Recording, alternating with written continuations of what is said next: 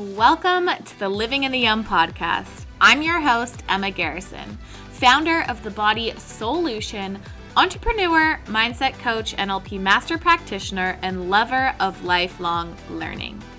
Each week, the Living in the Yum series brings innovative, thought-provoking, and actionable content to help you to gain clarity, alignment, and connection with your soul and body. It's time to take action, to take an authentic stand for yourself, and unapologetically live more into the yum every single day. Are you ready? Here we go.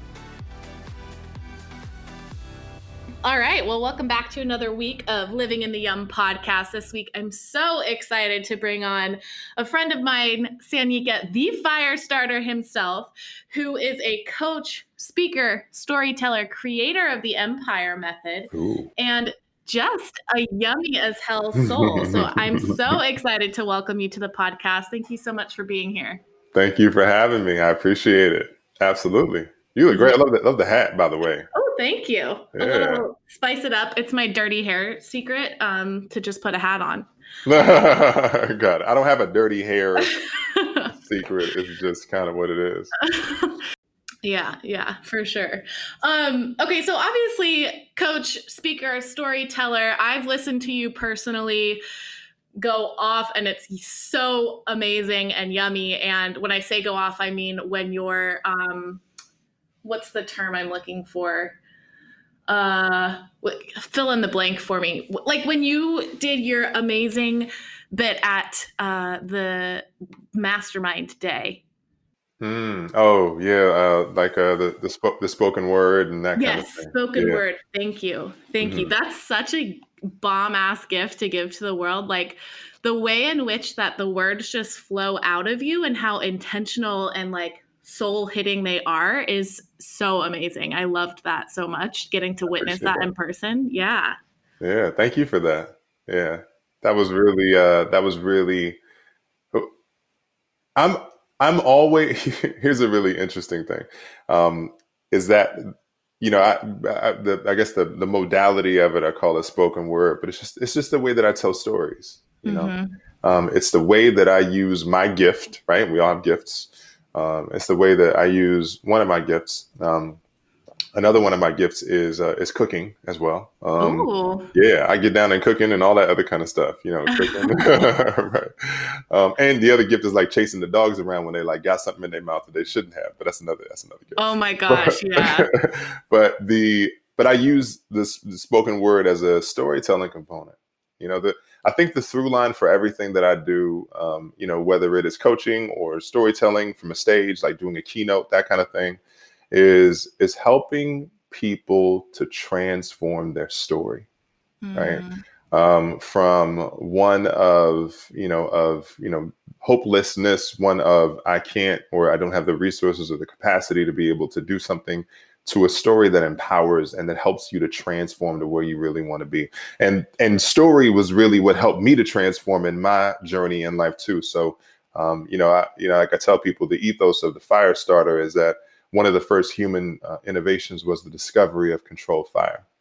So one of the very first leaders of our time, like the shamans and the elders and the tribal leaders and all those other people, they were fire starters, right? And the thing that they did is they brought us around the fire, so that they started the fire, they brought us around the fire so that we could connect and commune and collaborate, and so that we could actually build the life that we wanted to build. And that's what I feel like is my responsibility as a Firestarter. And I consider you to be one as well. Oh, thank you. Absolutely. I am taking that in. That's an honor to hear. So thanks. Indeed. Yeah. So you hit on this a baby bit, but can you tell us just more about who you are, what you do, how you got here, like what your journey has looked like, just to give some context into who you be? For sure. Absolutely. First of all, thanks for bringing me around the fire. Oh, yeah. Right. I am, people call me Sanyika the Firestarter, right? So, and I am a coach. I am oh, you got your water bottle? So I got mine too. Cheers. Right, cheers. Our big gallon water bottles. We can talk more about the Empire method later. I'm not fully in it, but this is one component of having my gallon of water that I am committing to. Awesome, cool. I am a coach. I am a speaker. I'm a storyteller. I am the creator and founder of the Empire Method, which is a lifestyle transformation program to help you to go from living a life by default to living a life that you design, like living more an intentional life. So, and that program encompasses fitness, nutrition, and personal development all in one. So, it's like going to Tony Robbins seminar and getting a physical result. Double whammy. Absolutely, exactly. And I think the biggest thing for me is that I realized that I was living a very unintentional life up until maybe 2 or 3 years ago. Mm-hmm. Very much living by the idea of what it meant to be a man, the idea of what it meant to be a human, the idea, intellectual thought processes, right? People go, "Oh, I know that. Yeah, I know that." Yeah, I intellectually know that. It's in my brain, right? But it's not in here. Yeah. I tell people, I'm like, even though your brain and your head and your body are connected, that even though your head and your body are connected, that they're actually not really connected. Mm-hmm. Like you can live in an intellectual thought for your entire existence on this planet, and your body won't know the fucking difference. Yeah, like it won't know the difference. Like your body will not move. Like I can intellectually think, hey, I want to go try this adventure. I want to go I want to take a day and go to the beach, and your body will never do it. Mm-hmm. Right? Because we forget, like, the connection point between our head and our body is not our neck, it's our heart. Like you have to be able to feel your way into your life. Yeah. And I was blocking myself off from feeling my way into my life. I had not gone through the process of uncovering childhood traumas, right? I had not gone through the process of realizing my own intellectual blocks, right? Like the things that were like I thought I intellectually knew, but that I really, really didn't physically know, right? Yeah. And deeply held beliefs, right? Deeply held limiting beliefs, thinking that I had in my own, weight loss journey, like that I tried everything, or that I knew everything, or that all this other kind of stuff. And I'm like, man, I think the thing that my word for 2019 was surrender. Right. And I got up to that point because, just to give you a real quick snapshot, 14 years ago, I moved to LA from Washington, D.C. I was acting. I did a bunch of TV shows and national commercials. My first couple of years out here, I did more TV and network stuff than a lot of people I knew who had been out here for 10 years. Mm-hmm. And then acting slowed down, and I took it for granted. And then I got into what I really wanted to do, which is songwriting. I got signed to a label on Universal Music Group. I started writing for artists. My two biggest songs were writing for Too Short and writing for Nick Lachey and 98 Degrees. Hell yeah. And so I was like, rocking and rolling, right? I'm rocking and rolling. I'm doing my thing and everything like that. But the thing I realized about being a songwriter is that to be a good writer, like I tell everybody, I'm a writer. I'm just a writer trapped in the body of an NFL lineman. Right? So I'm 6'8". Right now I weigh about 250 pounds, but I was 290. But I'll talk about that in a minute. But the idea is that you have to get human qualities, like being transparent, being vulnerable, like knowing how to collaborate, and those were skills that I did not have. And we forget that those are actually skills. Yeah. Right. I didn't realize I didn't know how to collaborate. I didn't realize I didn't know how to be vulnerable and transparent. I didn't know none of that stuff. Mm-hmm. So I went to a depression. I was broke. I'm broken. 2 DUIs, like the whole 9, girlfriends paying the bills, like the whole shebang.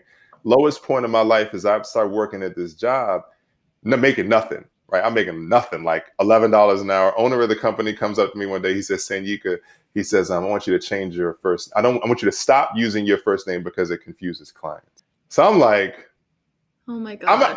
I'm in a rock bottom sandwich. Right. Yeah. So I'm at rock bottom. I'm standing on rock bottom. And then rock bottom hits my rock bottom. So now I'm like, it's like an Oreo cookie and I'm in the middle, So I'm doing this whole thing and I'm like, man, like this is wild. this is wild. Like, is this what my life has come to? I went from doing national commercials and TV shows to literally being like at the bottom of nothing, hiding in life. And that was the moment I realized I needed to get myself out of the place that I was at. And it's really transitioned into what I'm doing now. And, I got in community. I got involved in a really phenomenal community of accountable guys and entrepreneurs. And seeing Les Brown has this quote. He says, sometimes you need to believe in somebody else's belief in you until your belief is strong enough to kick in. Right? Hell yeah. I love that. Yeah. And I realized that I had lost belief in myself. Mm-hmm.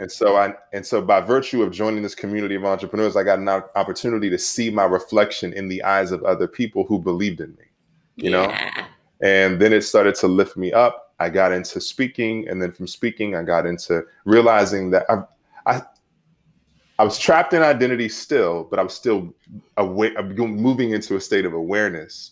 Mm-hmm. And we can talk about identities, but the idea was I got into these identities and kind of stuck in these identities. And then once I started to break away from identities, I started to realize that the thing that I really wanted to do was the thing that I always wanted to do from when I was a kid, waking up at 5 o'clock in the morning, watching Tony Robbins infomercials, because I wanted to figure out how I could use myself as a vehicle to help people transform their lives. And that's what's brought me to today. Well, damn.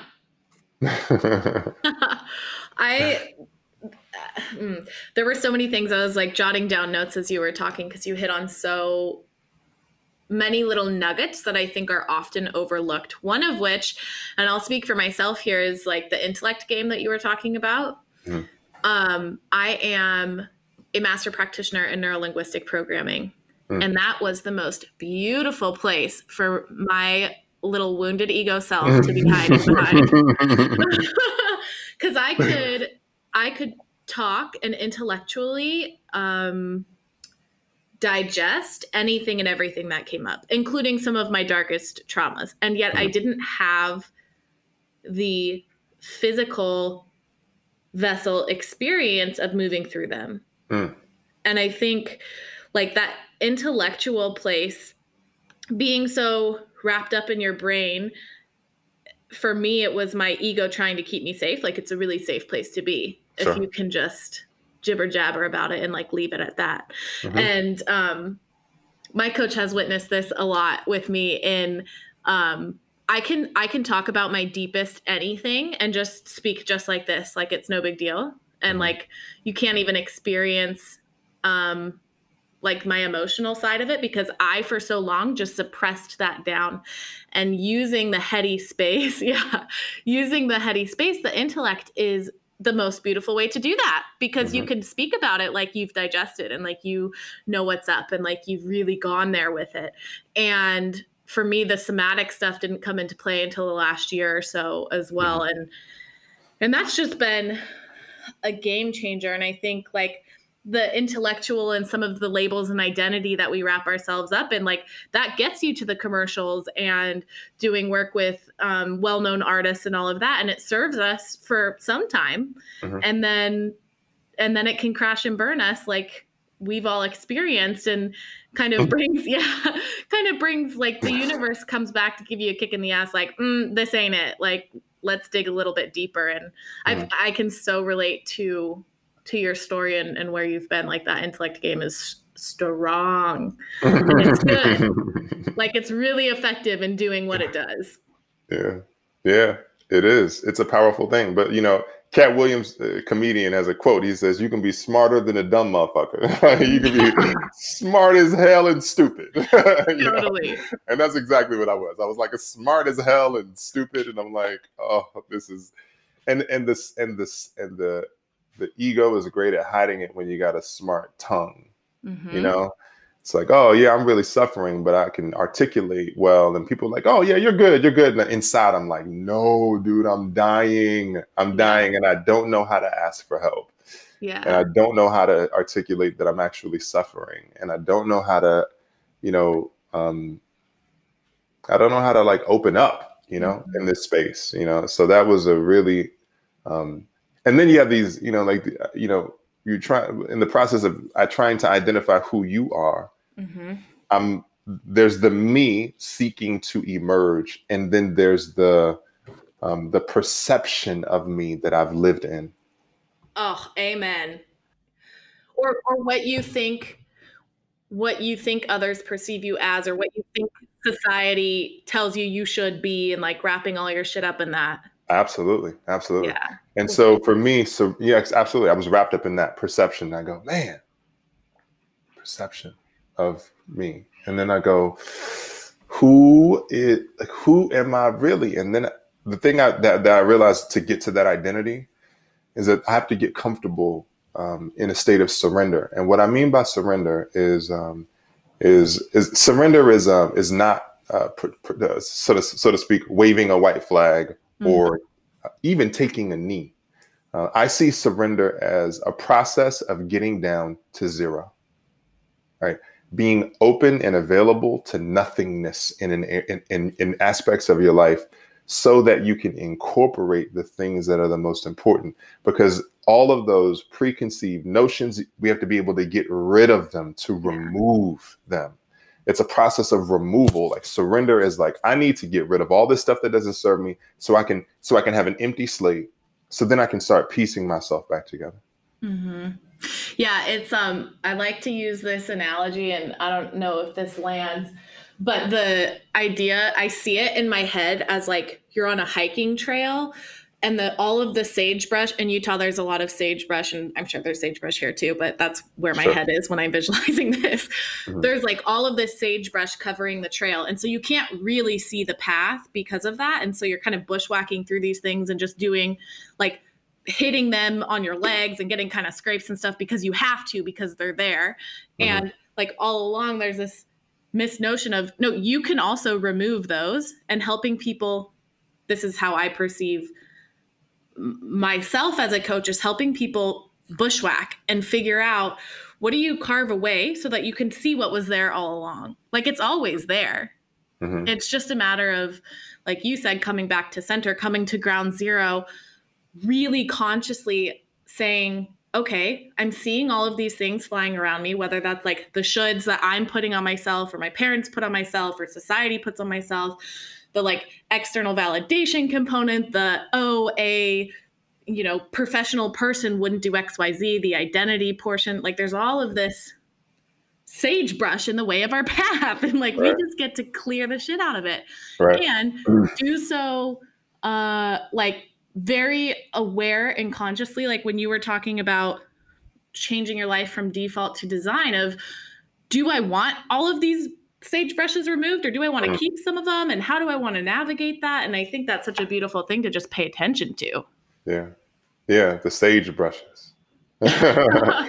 As I look at sage against the wall, and it's in living a life that you design. I think it's powerful, and I just never realized how much I was living by default. Mm-hmm. I was living by default in every aspect of my life. I mean, even in relationships, right? Mm-hmm. The default was like, oh, well, you find a woman, and you're together, and then eventually y'all are in a relationship, right? I never realized that there was that I could make an active choice in trying to cultivate a more positive relationship by learning about the difference between the feminine and the masculine. Mm-hmm. Right? I didn't understand how that could positively improve my relationship. I didn't understand that I could live a life where I was actively choosing relationships, cultivating relationships, mm-hmm, right? And the power that relationships have in your life to be able to create the things that you want. People just see relationships as relationships. I'm like, if you're trying to make money and you don't have relationships, and you're isolated like I was, and you're, incubating your own ideas like I was, and you're living in intellectual thought like we were, and then mm-hmm, and you're trying to figure out why you're not creating more money if you don't have relationships. I'm like, it's there, right? It's there. So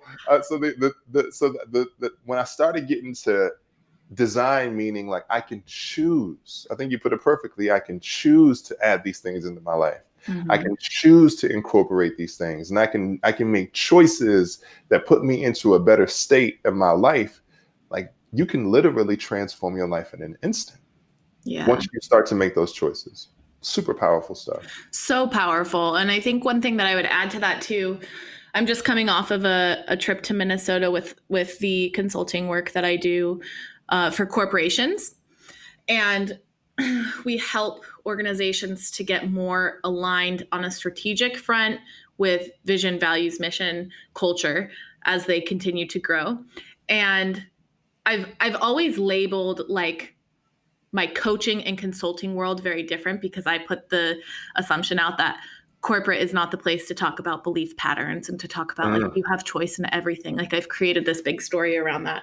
And this specific client are not in an ideal financial situation, and they are owned by an investor company, and everybody on the executive team of the client that we work with is very much in I have no control because the investors tell me XYZ.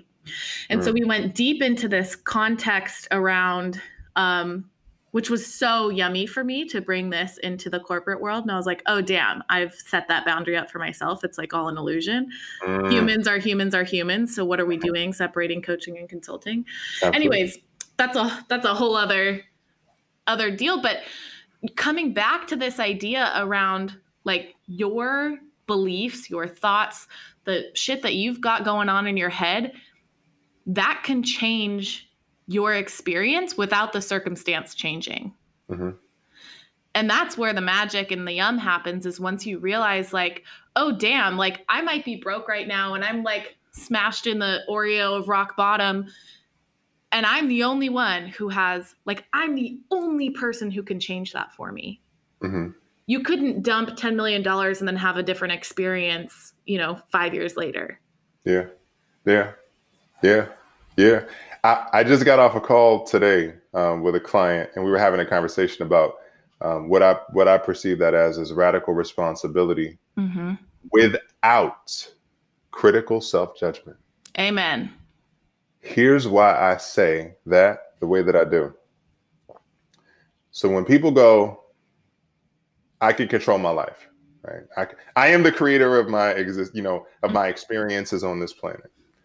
Radical responsibility. It's like my role in creating the life and the experiences that I live, right?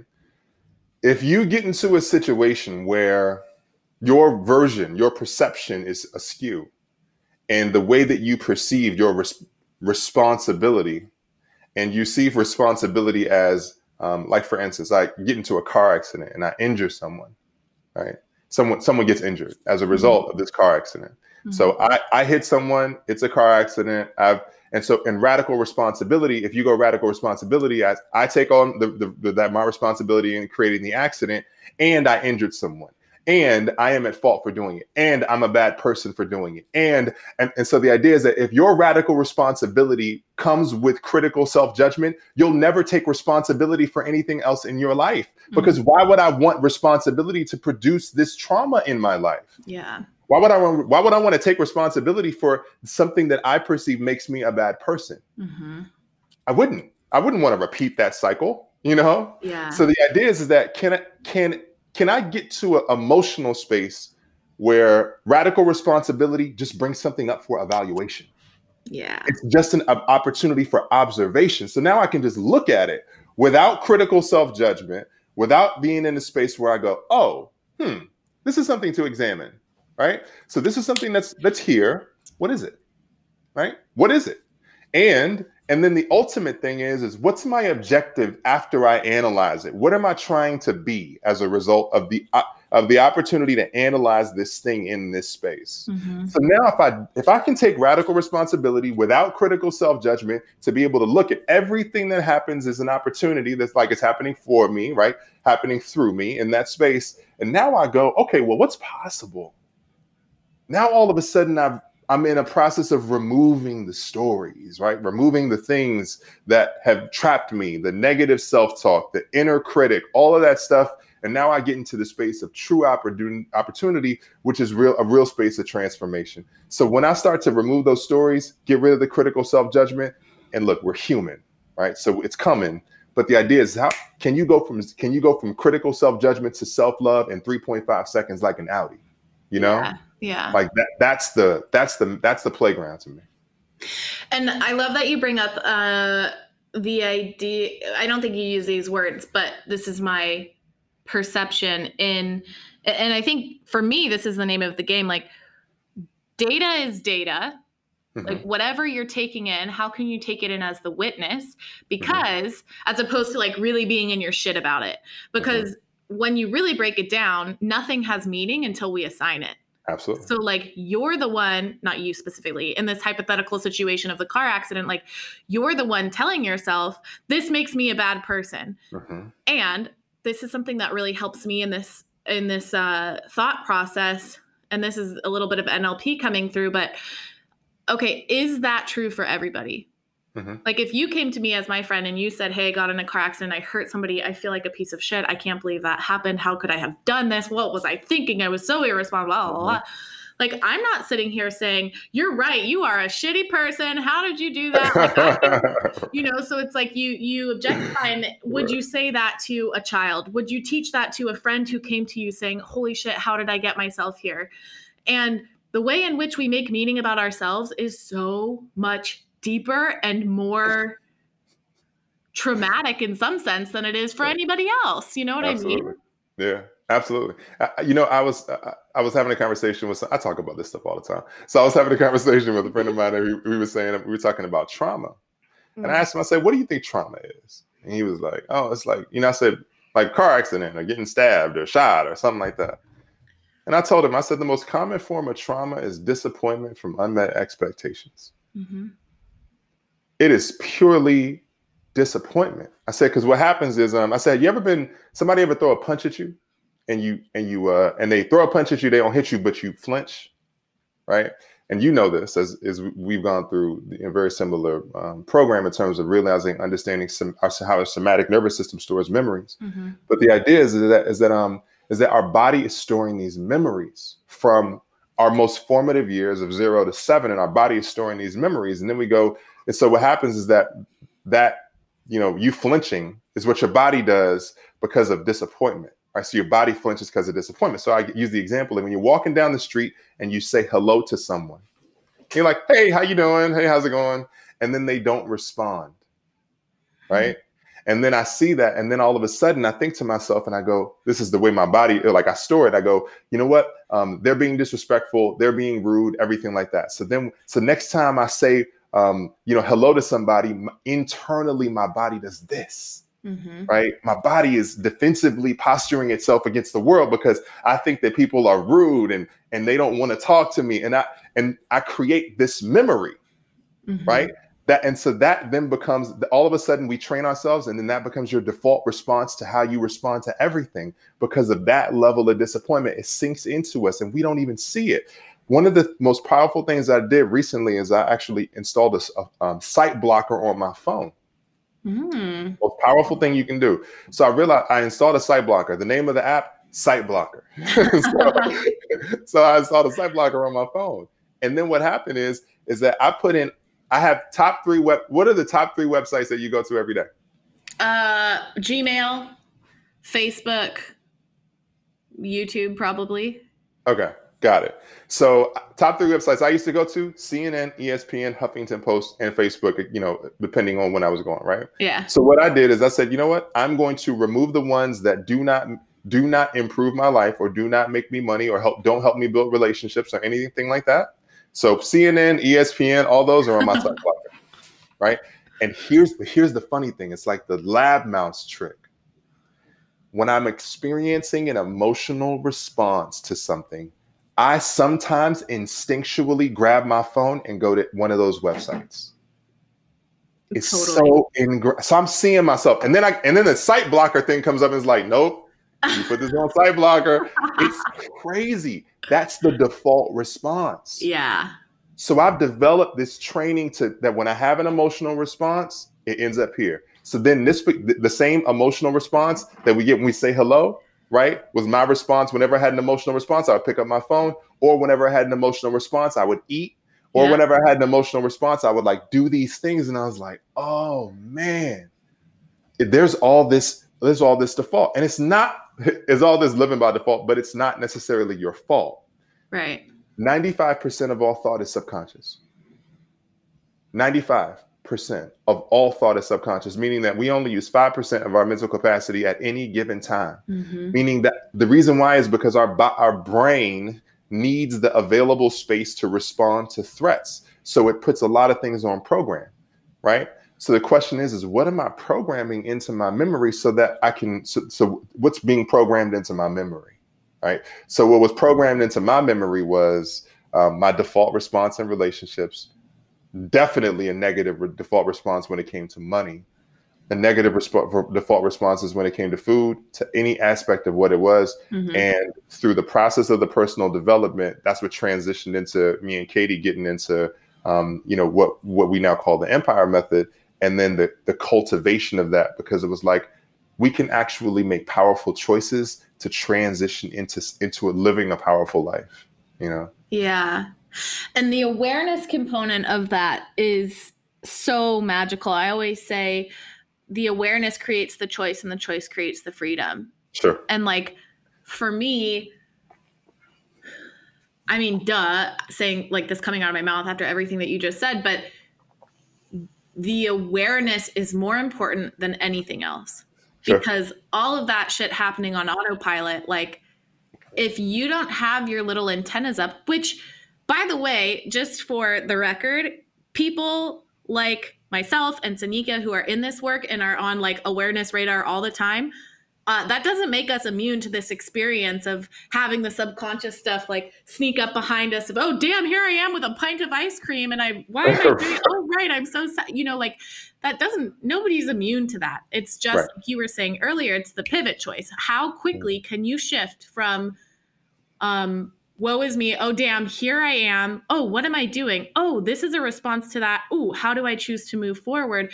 And doing that from a place of, like, for me, it's breath for center. Like the second I notice myself, I grab my phone a lot too. In like, if I'm really annoyed on a work call or something, I'm like, screw this, I'm out, and I hop on Instagram or whatever in very unproductive form. Same with eating. Like eating is the biggest thing for me that comes up, and I'll be sitting there, I'm like, oh my gosh, this is like not what my body wanted. What is this coming from? And I can track it back to the exact thing that was like the trigger point. Yeah. And that's not all the time. I'm not always able to do that. Sure. And when I catch it, it is a sting and a freedom all at the same time. Yeah. It's like, oh, damn, here we are again. Okay, pivot. What do I choose? Yeah. What am I going to do with this? And I think without that awareness component, it's like game over. Yeah. Yeah. And the pivot, I think that you put it really beautifully, is that the pivot, it's like being open, like I'm going to say something and then come back to what you're saying, because I think this is a really important part of it. Everything that we're talking about is how you transform your life, right? Yeah. Because intellectually, a lot of people got it, right? We know the thing. Or the things. We know it. We know it, right? So we're not talking about the knowingness of it. It's the, how do I get to the place where I know I want to be, right? So we're talking about the radical responsibility without critical self-judgment. Because if I'm judging myself harshly, I will never take responsibility because I will never want to feel that pain. Yeah. So when I think about the idea of feeling the pain and shifting that process, a lot of people say that the purpose in life is to be happy. I disagree. I'll tell you why. There are myriad different emotions in life. There's like tons of emotions. And all of them have an effectiveness component at different times. Right? There's happy, there's sad, there's joyful, there's pain, there's anger, there's all this, and they can be effective at times. Right? They can be super effective. Why in the world did the divine creator make it so that my ultimate optimal goal is to only feel one? Are you serious? Amen. For real? Yeah. All of it, there's all this stuff in the world, right? There's all these different things and I'm only supposed to feel one emotion. No. Well, I would argue too, if you can only feel one emotion, like without the contrast, you don't even know that that's an effective or ineffective emotion. Like it doesn't even matter. That's the whole point. You wouldn't even know. Yeah. Right? You wouldn't even know. So my thing is that I feel like our mission in life is actually to be fulfilled. And the way that I define that is a full range of feelings in every moment. Mm-hmm. Fulfillment. Like I can feel everything. Yeah. And be open to everything because I won't critically self-judge myself when I feel it. Yeah. I won't critically judge moving into that space, right? You don't always start out that way, but the idea is that when I feel an emotion, I can shift with it. I can be with it. Mm-hmm. So if I can be with the emotion, whatever emotion, then I can transform my life. Because now I can go, oh, I caught it, awareness, intellectual thought. I can feel the feeling of it in here. And then I can transition to the activity of what it means to really get into what it means, to get into the transformation part. Yeah. I think too, you bring up a really beautiful point around allowing whatever you're feeling to come up and experience it and like move through it. I mean, we've all heard the only way out is through. And I've always understood that on an intellectual level. Mm-hmm. And the patterning of my upbringing was emotions come up and you deflect or you distract. And I am very accustomed to suppressing anything that comes up. And the thing that the reason that I bring that up is because of what you're talking about. And when we have emotions about our emotions, like if we're experiencing judgment about how we're feeling, like, oh, it's not good to cry, or no, it's not good, or like whatever story you're telling yourself, maybe as a guy, it's like, you little bitch, you shouldn't be crying, or whatever story is playing in your head. Right. That's where suppression comes in. And that's where like all of this shit where we've learned to be on default instead of consciously designing and choosing what you want to create. For me, that was like the biggest thing, was realizing, oh shit, I have a lot of feelings about the way that I'm feeling. And anytime I have an ineffective emotion come up, I'm judging that. And that's why it's not able to move through. I know this Friday, but I feel like I'm in church right now. I know it's Friday. I know I feel it's Sunday. I want to be a hallelujah. I want a collection plate. I want the whole damn thing. I want the whole thing. Yo, this is the realest. Yo, this is real stuff. Yo, I want to tell you this story about the 2 possums. Mm. So my girlfriend, your friend and collaborator, and among other things, Katie, my girlfriend, and I call her SFW, my significant other, soon to be fiance, soon to be wife. So we've established that, SFW. Yes, that's what I like to hear. Yeah. For those of you who aren't familiar, she is the queen maker herself, and she was on an episode a couple of months ago, and we'll drop her info below too, so you can go get some of her yum also. Absolutely, yum. So Katie left me with Elijah, her 8-year-old son. And I always consider Elijah to be a divine assignment. Mm-hmm. At the same age I ended up in, Katie's life and his life was the same age that my father left my family. Mm-hmm. So I'm the youngest of 4. My mom still calls me the baby. I'm just bigger than everybody else. So this is last weekend, actually. And this speaks into the idea of what's possible when we really get into our body and start feeling our way through these emotions. Mm-hmm. Because we have something greater to accomplish, right? Something greater to accomplish. The objective, the thing that we're looking to accomplish, becomes the thing that pulls us through the temporary emotion, right? Because you can get stuck in the emotion, but it's like, if there's a greater objective, like if you're playing sports, like I just broke my ankle, but I want to win the game, Yeah. Like there's an objective, a vision that pulls us forward. I call it a powerful, inspiring vision of who you want to be and what you want to become. Watching Elijah, Katie's at an event. I'm watching Elijah, it's me and him, right? So we just having a good old time hanging out. We have 2 dogs, Lola and Zeus. Lola is a 5-month-old Yorkie, cute. And Zeus is a Boston Terrier, just a menace, right? Just hanging out, running around, crazy, big energy, all that kind of stuff, licking everything like that. Zeus, and we have 2 cats as well. They don't really come inside. They play in the backyard, but occasionally one of them comes inside and sleeps with Elijah at night in his bed. So cute. So Zeus plays with the cats and he barks at them when it gets dark at night and then they run up the wall in the back. So Zeus runs out. Me and Elijah, listen, this is like me and Katie's like, hey, look, y'all can just hang out, do a boys' night, whatever. And so this is like, I don't have any kids. Like, so this is like my chance to like spend time with Elijah and like do my little stepdad thing and like, that whole kind of thing. So I'm hanging out with Elijah. And then as we start talking, as we're hanging out with Elijah, then what happens is that I hear Zeus go outside and barking. And I'm thinking he's barking at the cats because he always plays with them at night. Mm-hmm. I go outside, I'm listening, keep hearing Zeus bark for me 30, 60, 90 seconds. And I'm like, that's a little long. Let me go outside and see what's going on. I go outside, it's dark, and I see a possum run into this small enclosure in between the garage and a wall. So there's like a 1.5 foot walkway in between the garage and the wall. There's like a ladder and stuff over there. The possum goes in there.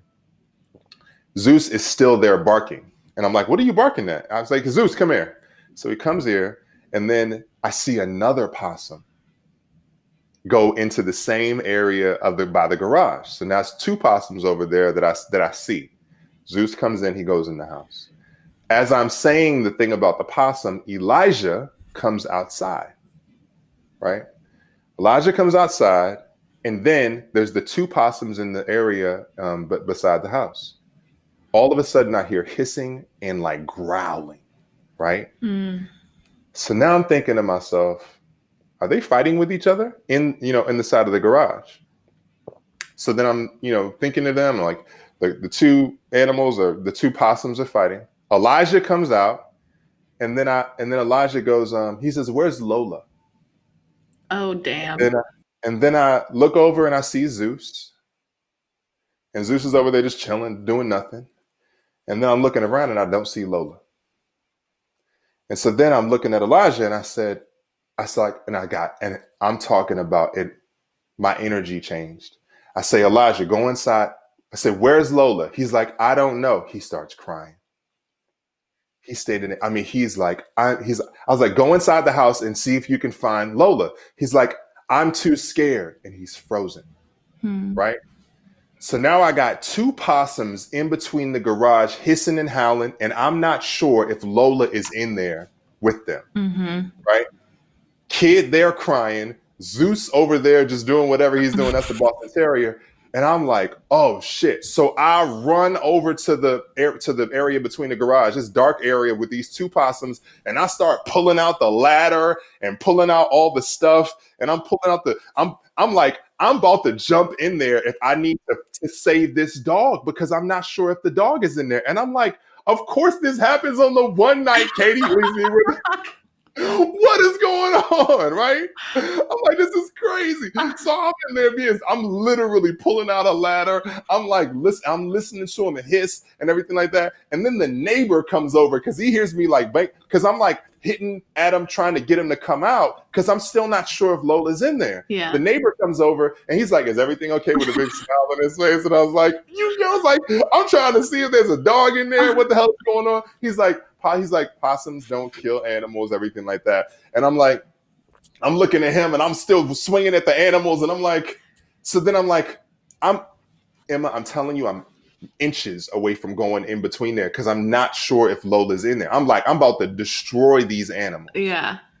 Then I'm like, all right, use your head. I mean, this is happening. This is like the world is slowed down. Time is slowed down. Then I go back in the house. I was like, I need to see. Elijah's still there, like frozen, right? Frozen, and he can't. He's going through a somatic response. He can't. He's his response in that moment is freeze. Yeah. Then I run past him. He runs in the house. I go into the house, and then Lola comes running out of the room. She comes running out the room. And you're like, I'm going to kill you. Right, I'm going to kill you, exactly. So then I go back over. I'm like, goodness gracious. I get Zeus in the house. I get both of them dogs in the house. I close the doggy door, make sure they're good. And then I go over to make sure the possums didn't come back out. And then I say thank you to the neighbor and everything like that. And then I'm looking at the devastation of the ladder and all the stuff I pulled out of there. And then I realized something when I was thinking about it. I realized how Elijah was the divine assignment, right? How Elijah is the physical representation of every time I was afraid to move through the fear, to move through the pain. The frozen, right? Trapped in my intellectual thought process, trapped in living by default. And the greater version of me wanted to emerge. The one that was going to just jump through the damn thing and do whatever it took. If there was an objective to be accomplished, that version of me was the me that needed to come out in those moments. Like that's the thing that I had been fighting to get out of me this whole time. Yeah. To have that version of me be the person as opposed to the one that's frozen. And the thing is that I didn't care. Like the fear of the possums was irrelevant to me. It was irrelevant. Yeah, I was going to get scarred or scratched or whatever. I needed to save the damn dog. That's the only thing that mattered. And so the thing is that I see that as being able to understand the power of commitment. Yeah. Is that when you are committed to an objective, it doesn't matter if they're possums or they're fucking wolves. If that's your fucking child in that space, you are going for it. Yeah. Nothing else matters. Right? That is what matters. And I'm telling you, I was going to go in that thing head first. Right? And so I realized that how many times in my life have I not been committed enough to sacrifice my life for what it is that I wanted to achieve? Yeah. How many times have the two possums made me think, oh, well, you know what? If that dog just dies, we're just going to go get another dog. But there's a few things that are going on simultaneously. I need to save this dog. I need to be a representation for him so that whenever there is fear, that he doesn't get frozen, that he sees the embodiment of that in me. That when times get rough, when times get tough, when anything is threatening me, that I will accomplish the objective and I will be the embodiment of that practice. Is I know he's watching me. And there's something to save. Is that nothing else matters. Like that is what it takes to transform your fucking life. Yeah. Is that I need to care about that dog the same way I need to care about me. I need to care about me so deeply and so truly that I will go through whatever it takes to be able to transform my life. And I will be the embodiment of it so that kid can do the same damn thing when he gets older. Like that's what it takes. Yeah.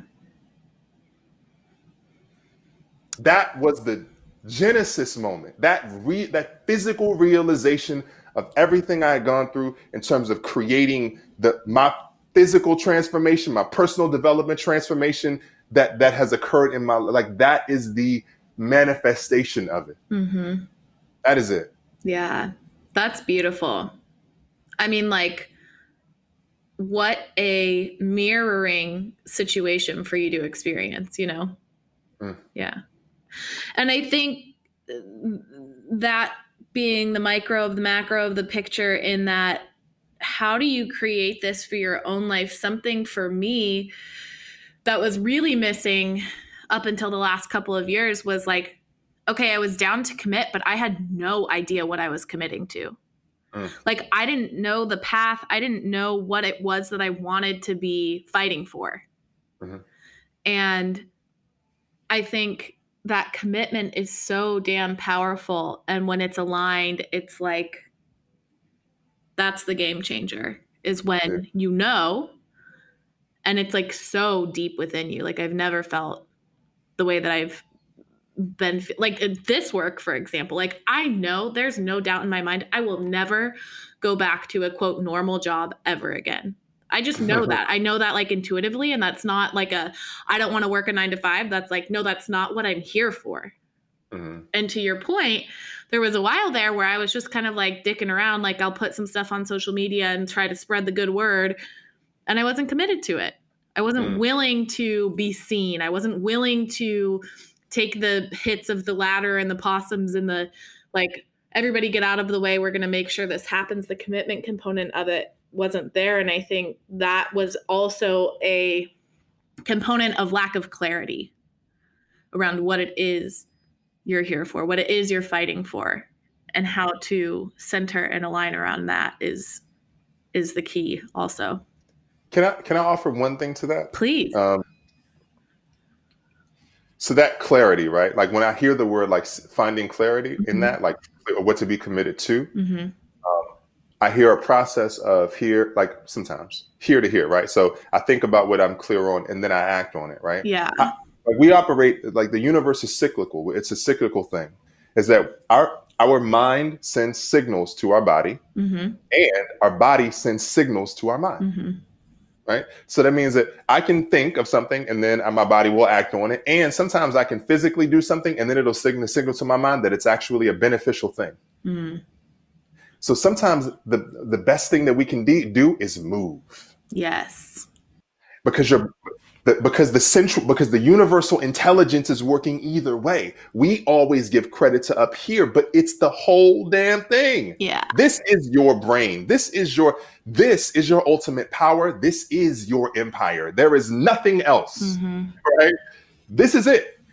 This is the thing that you are building. Yeah. Right.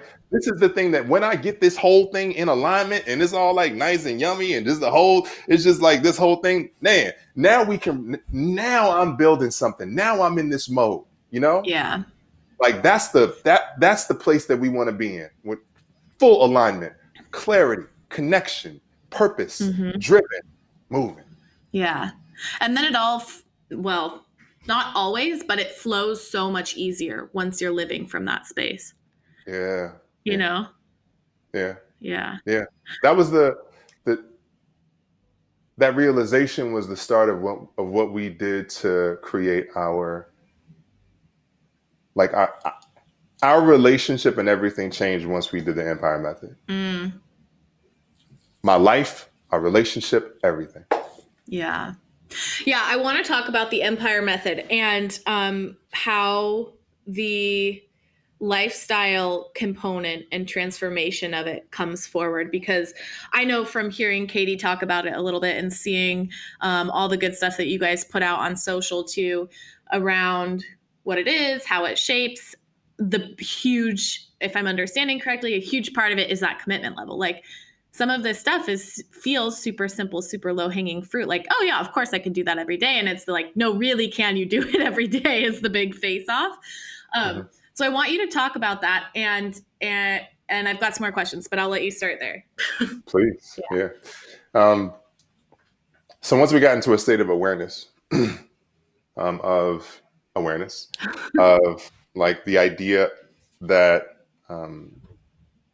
that there was some growth that we could accomplish, not only on a intellectual, personal development growth mindset level, but also on a physical level. It was like, okay, well, I've always been a relatively muscular guy, but I was carrying, and most guys carry their weight, I was carrying it in my face and in my belly, right?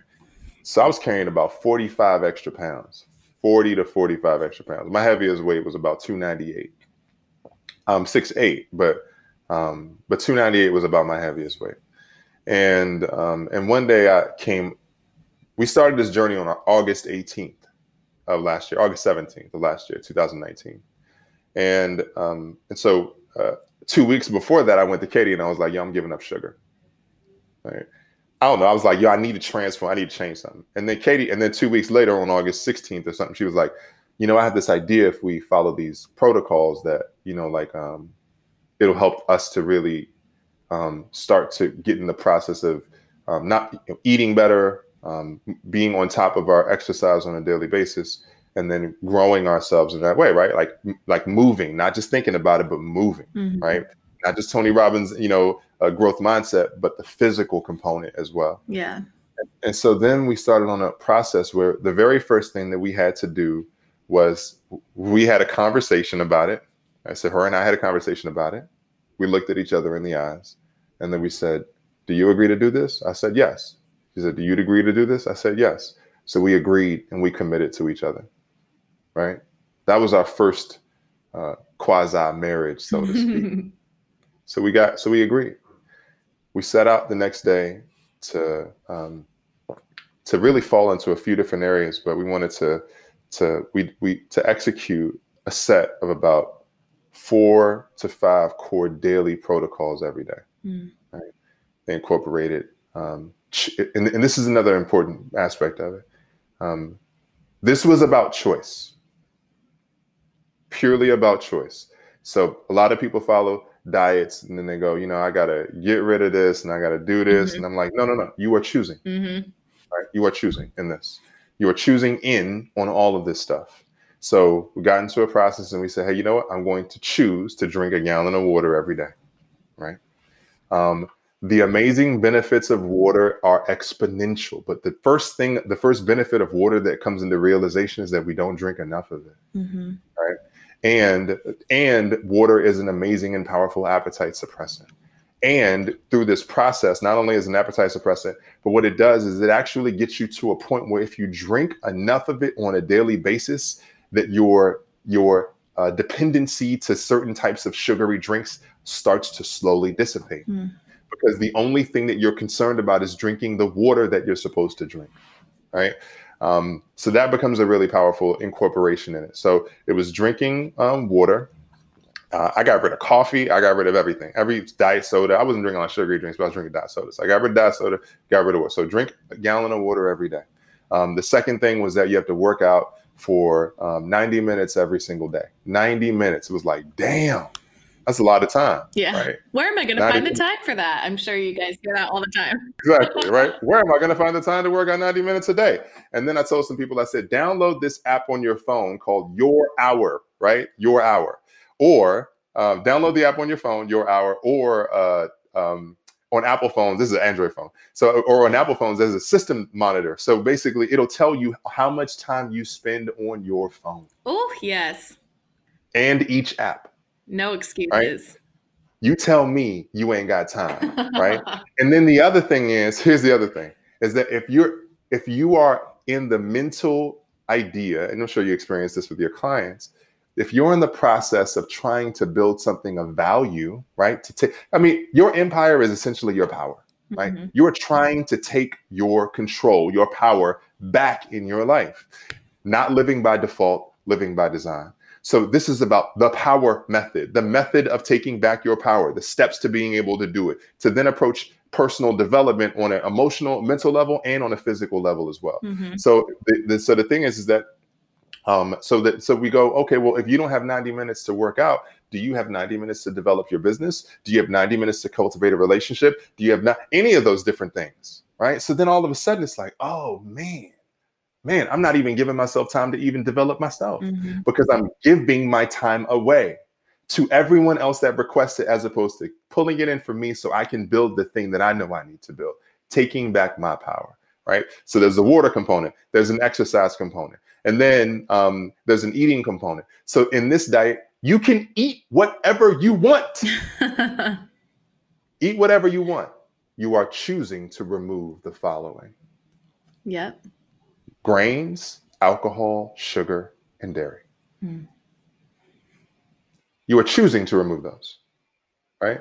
So they go, oh, I don't like people who, I've heard this. I don't like people who control me, right? I don't like people who control me, control my diet, control what I eat, control all that kind of stuff like that. I'm like, yo, you've been living like I've been living by default. You've been living by default for a really long period of time. I was like, how long? I was like, do you go to work? The person said, yes. I said, when do you take your lunch? They said, oh, I take it at noon. I said, can you take it at 11? They said, no. I said, why? I said, because the job says that I can take my lunch from 12 to 1. I said, okay. I said, so who's choosing when you go to lunch? Right? Who's choosing what happens when you come home? So the idea is that if we don't choose for ourselves, someone else will choose for us. Right? So if we don't take the time and the opportunity to choose, then someone else will. Well, and it's a funny game of, to your point of like, you're not allowed to eat these foods. You're choosing not to eat them. The same way, like that so-and-so tells me to take lunch from 12 to noon, you're still choosing to take the lunch from 12 to noon. Absolutely. You're choosing that based on the consequences if you didn't. Absolutely. So it's all a choice. No one's controlling you ever. Yeah. Right. Like that's the shit that you're living by default mind is buying into. You're just like buying into whatever you think people are controlling you. You're just saying, okay. Right. You know what I Okay. mean? Right. Right. And so I love that you bring that up and of it all being a choice game. And one of the things that Katie has really helped me on, sorry to interrupt you. I'm going to go off on this for a second and then we can come back. Please. But Preach the gospel. I love that you guys set a time for moving your body. And I love that, and Katie's big on preaching this too, like moving your body could mean a 90-minute walk. Yes. And for myself, I got to a really unhealthy place based on what I was consuming from the external world around what having a good workout meant. And like a lot of people do. Yeah. And like constantly looking at my watch to tell me how good my workout was instead of just listening to what my fucking body was telling me felt good or didn't feel good. Of like, absolutely. Oh, we don't have enough calories. Like we better push really hard for the next 30 minutes. It's all we have left at the gym. And then if we don't reach, 1,200 calories, this wasn't even worth it working out. Yeah. And for me, I was so tied to the metrics on everything, which is why I think, well, yeah, I'll let you talk about that. But the scale, the number on this, like get on the scale every single day.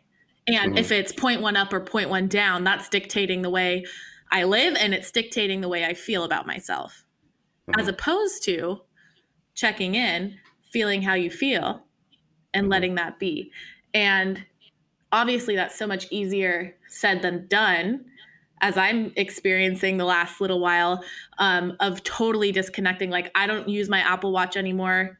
I have totally surrendered with Katie's support of this idea of needing a workout to look a certain way and to be a certain thing. And that took, I just posted about this the other day, that took a lot of surrender, but also a lot of self-trust of knowing like, okay, if I just listen to my body instead of beating down on myself so hard, the results will still come.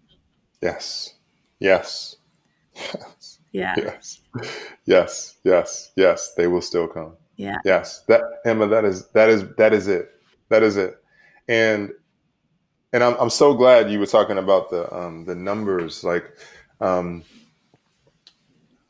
everyone has a different relationship with things, right? I got a Fitbit on, right? So we all have different relationships with things. So the idea is not like somebody in the program said they said I said, what's your goal? One of your goals in the program on the fitness component. It said to lose 40 pounds. I said, okay. I said, if you don't lose 40 pounds, are you going to destroy yourself? Right. And then they were like, yeah. And I said, then it's not a good goal. Right. If we don't have the relationship with it, remove it. Right. That's it. Some people go, oh, well, I can easily go to websites and stuff like that, like ESPN and see it, and I'm cool with it. It's not a big deal to me. I said, fine. For me, it's a big deal. It's an emotional response. Remove it. Yeah. Get rid of it for the period of time that it's not effective for you. So then you can reapproach it, right? That's the whole point. So the idea is that by choosing into the diet component, you can choose whatever diet you want, paleo, vegan. Right now I'm vegan. We started off paleo. And what you can choose into whatever diet you want. But the idea is that you are also choosing to remove grains and gluten, right? So the protocol, we have two protocols, protocol A, protocol B, but like one of them is gluten. So basically you can still eat grains, just no gluten. The other one is removal of all grains. And one of the reasons why is because by getting rid of certain types of things, by choosing not to eat certain types of things, what it does is it opens you to see how your body responds to it. Because then you go, oh, maybe it was this. And a lot of people don't get tested for allergies and tested for, for those types of things. So grains and gluten, let's remove it, right? Depending on the protocol. Alcohol. Come on, it's alcohol, right? So alcohol takes us out of a mental state, and it also has sugar in it, and there's all those types of stuff associated with it, right? So let's remove alcohol. Then added sugar. Sugar is the devil. we in church, sugar is the devil. I'm not even religious like that. But point is that Katie and I went to the African American History Museum in DC. I'm from DC. We went to the African American History Museum. Did you know that the transatlantic slave trade was started on one thing? Sugar. Mm. The commoditization of sugar. And to whatever degree, we're still addicted to it. They put sugar in everything. It's in everything. Yeah. So now you got sugar in everything. You got all these different types. So grains and or gluten, alcohol, sugar, and dairy. Mark Hyman, famed, nutritionist. He if you saw Red Table Talk with the Smith family, have you seen that? Yeah. Okay. Yeah. So he was talking. Did you see the one with him on it? I didn't.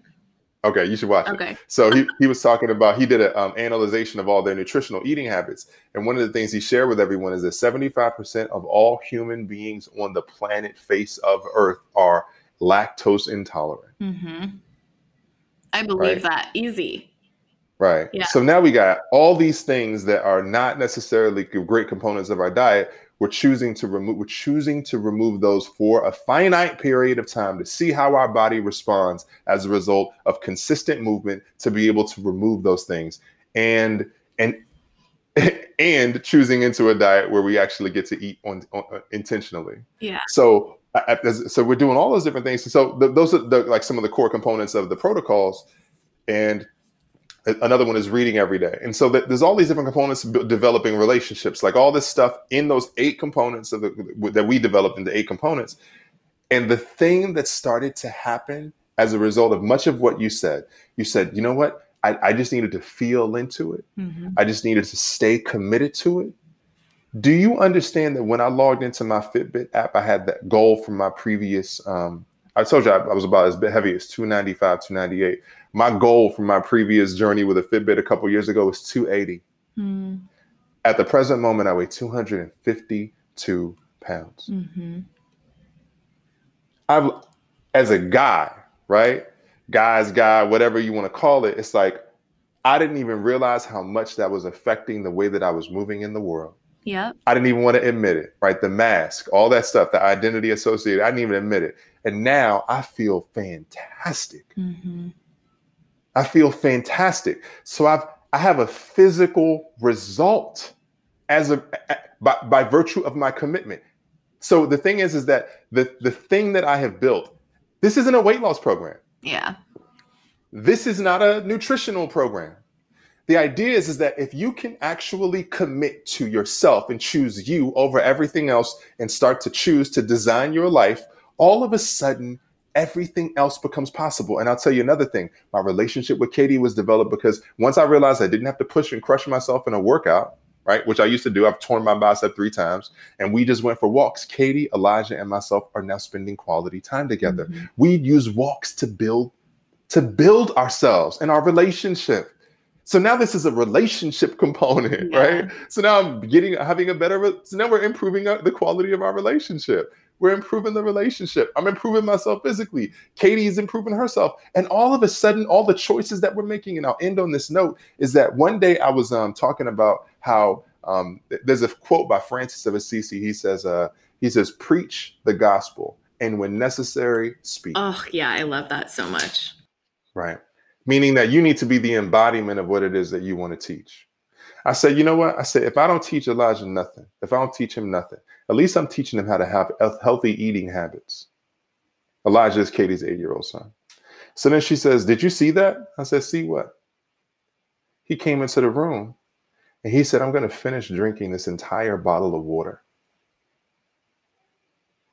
All of a sudden, by virtue of us embodying the practices, it's translating to the next generation, mm-hmm. to her son. Yeah. So now this isn't like a diet. It's not like a fitness thing. This is an opportunity to transform your existence on this planet. Yeah. Deep.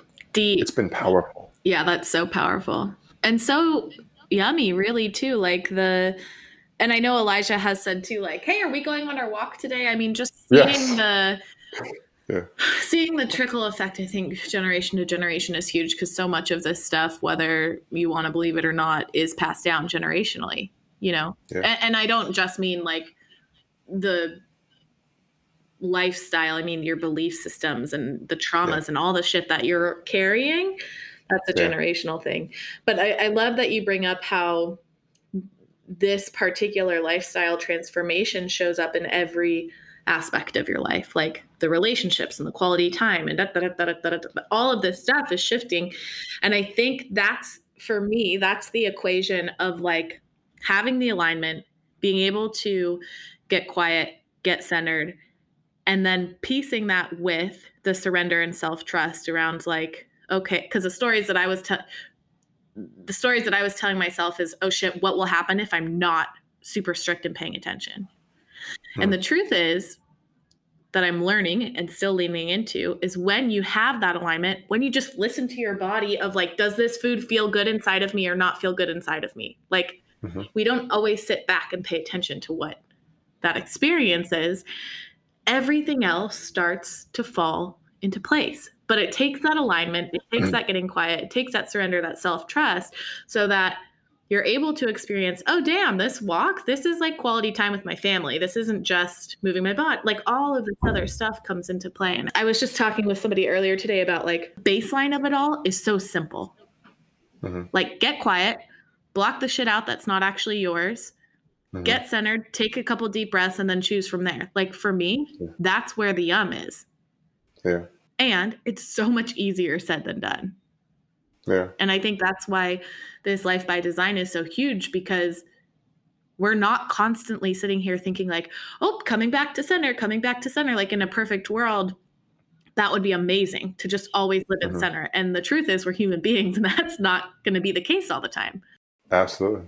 I'll add that as you were talking about, we're human beings and we don't always come back to center. There's one really important component of the program, especially the group coaching program that we run, is when you do not, the goal is to execute this over the course of the program that we've been able to structure in a way where you can achieve that level of transformation. We've been doing it ever since, but the point is that like you can achieve that level of transformation over a 60-day period. We run it as a 90-day program because 60 days you do the program, and then the last 30 days is about integration, like integrating it into your lifestyle. And it's seeing how that works. But the idea is that if you can achieve a massive result, and we got people going through the programs who, losing tons of weight. I got somebody in the program who don't have a single pound to lose. Not a single pound to lose, but transform their relationship with food, transform their relationship with commitment, their integrity level with themselves. Because if you don't execute all the protocols every day, then what happens is that number one, you start over. Number two, the goal is to get that number of days in a row. But the second thing you have to do is you have to confess to the person that enrolled you in the program. And for me, that gets me in integrity with the human being. It gets me out of my head and into the space of honoring my commitment to myself. And that's almost the piece of like, I can't remember who, was it Les Brown? You said who had the quote about like borrowing my belief in you until you can find it in yourself. And that's paraphrasing, but I think that commitment building is important. Like for me, having the accountability of somebody, like I get so much more worked up about, am I going to let somebody else down than letting my own self down? First of all, that's really fucked up to be wired in that way, but most of us are wired that way. And it's like the internal dialogue that happens. It's almost the same idea of like borrow my belief until you believe it yourself. It's like borrow me as your accountability and commitment partner until you can instill that deeply in yourself, until you can go after those two possums that are attacking Lola without freezing. You know what I mean? Yeah. That's exactly it. I mean, I wasn't just trying to save her. I was trying to save him. And I'm in between, and I'm like, I want to live at this level where I am integrated, and I know. And then we talked about it, Elijah. And it's funny, after that whole incident happened, I said, we're not going to be afraid. So I said, we're going to go back outside. He was like, no, I'm not going. I was like, no, we're going outside. I was like, we are not going to live in fear. And so I picked him up, and then we walked outside, and I was like, this is the way. I was like, we are not going to live afraid of animals or problems or situations ever again. It's like, we're going to move through these things. So Yes. let's move through them. Let's do that. So, Mm. and the idea is that I want people to be able to receive and to achieve the transformation that we want. Sometimes you just got to believe in somebody else's belief in you, Yeah. Until you're ready in that. And I genuinely have this belief that everybody can achieve a transformation. Like, if I can go from doing national TV to literally hitting the bottom of rock bottom to then rebuilding myself in this space, like, man, anybody can do it, So I hold space for any human being that is about transformation. Mm-hmm. Yeah, I love that. Tell us how people can get involved with you, how they can follow you, how can they join the Empire Method if they want to do that? What is up? How can people connect? You can hit me on Facebook, Sanyika, the Firestarter Street, or you can message me on Instagram at Firestarter Live. Perfect. Yeah. And Absolutely. I'll drop all of your info down below here so people can just click easy access links, because we all like some instant gratification being human beings, And I'll send you a couple of the storytelling campaigns that we do, like Thank You for Your Service and Teddy Bear campaign, because that's another component. But yes. Oh my gosh, I can't believe we didn't get into the Teddy Bear campaign, because that's got a big spot in my heart. But I'll drop all the info for both of those down below, and get some of that spread too, because that's some deep stuff. Good work there too. Thank you. Yeah, I love it. Well, thank you so much for jamming with me for a little while today. This was so good, so yummy. You are such an awesome human being, and I'm so grateful to have you in my sphere. I appreciate that. I very, very much appreciate you and how you show up and your everlasting love and support. Just thank you for inviting me again into the circle, Firestarter, and just connecting in a really authentic place. I appreciate that. Yeah, I love it. Yeah. All right. Thank you so much for tuning in. If you enjoyed this episode or any episode of Living in the Yum podcast, please take just a minute and show it some love by subscribing, rating, and leaving a comment. This helps us to continue spreading the yum and changing lives across the globe. Speaking of, I work with clients in one-on-one settings around the world, and I'm so excited to announce to you my new 90-day one-on-one container, the Body Solution. If you know that you are feeling called and ready to really up-level your life, to shift your experience with your body and soul connection, drop me a DM at Emma M. Garrison on Instagram. I do have limited spaces available so that I can maintain the depth with my clients, but I would love to hear from you if this sparks. Thank you so much for taking the time to be here today with me. I so appreciate and value that. And I'm sending you so much love, so much light, and so much yum. I'll talk to you soon.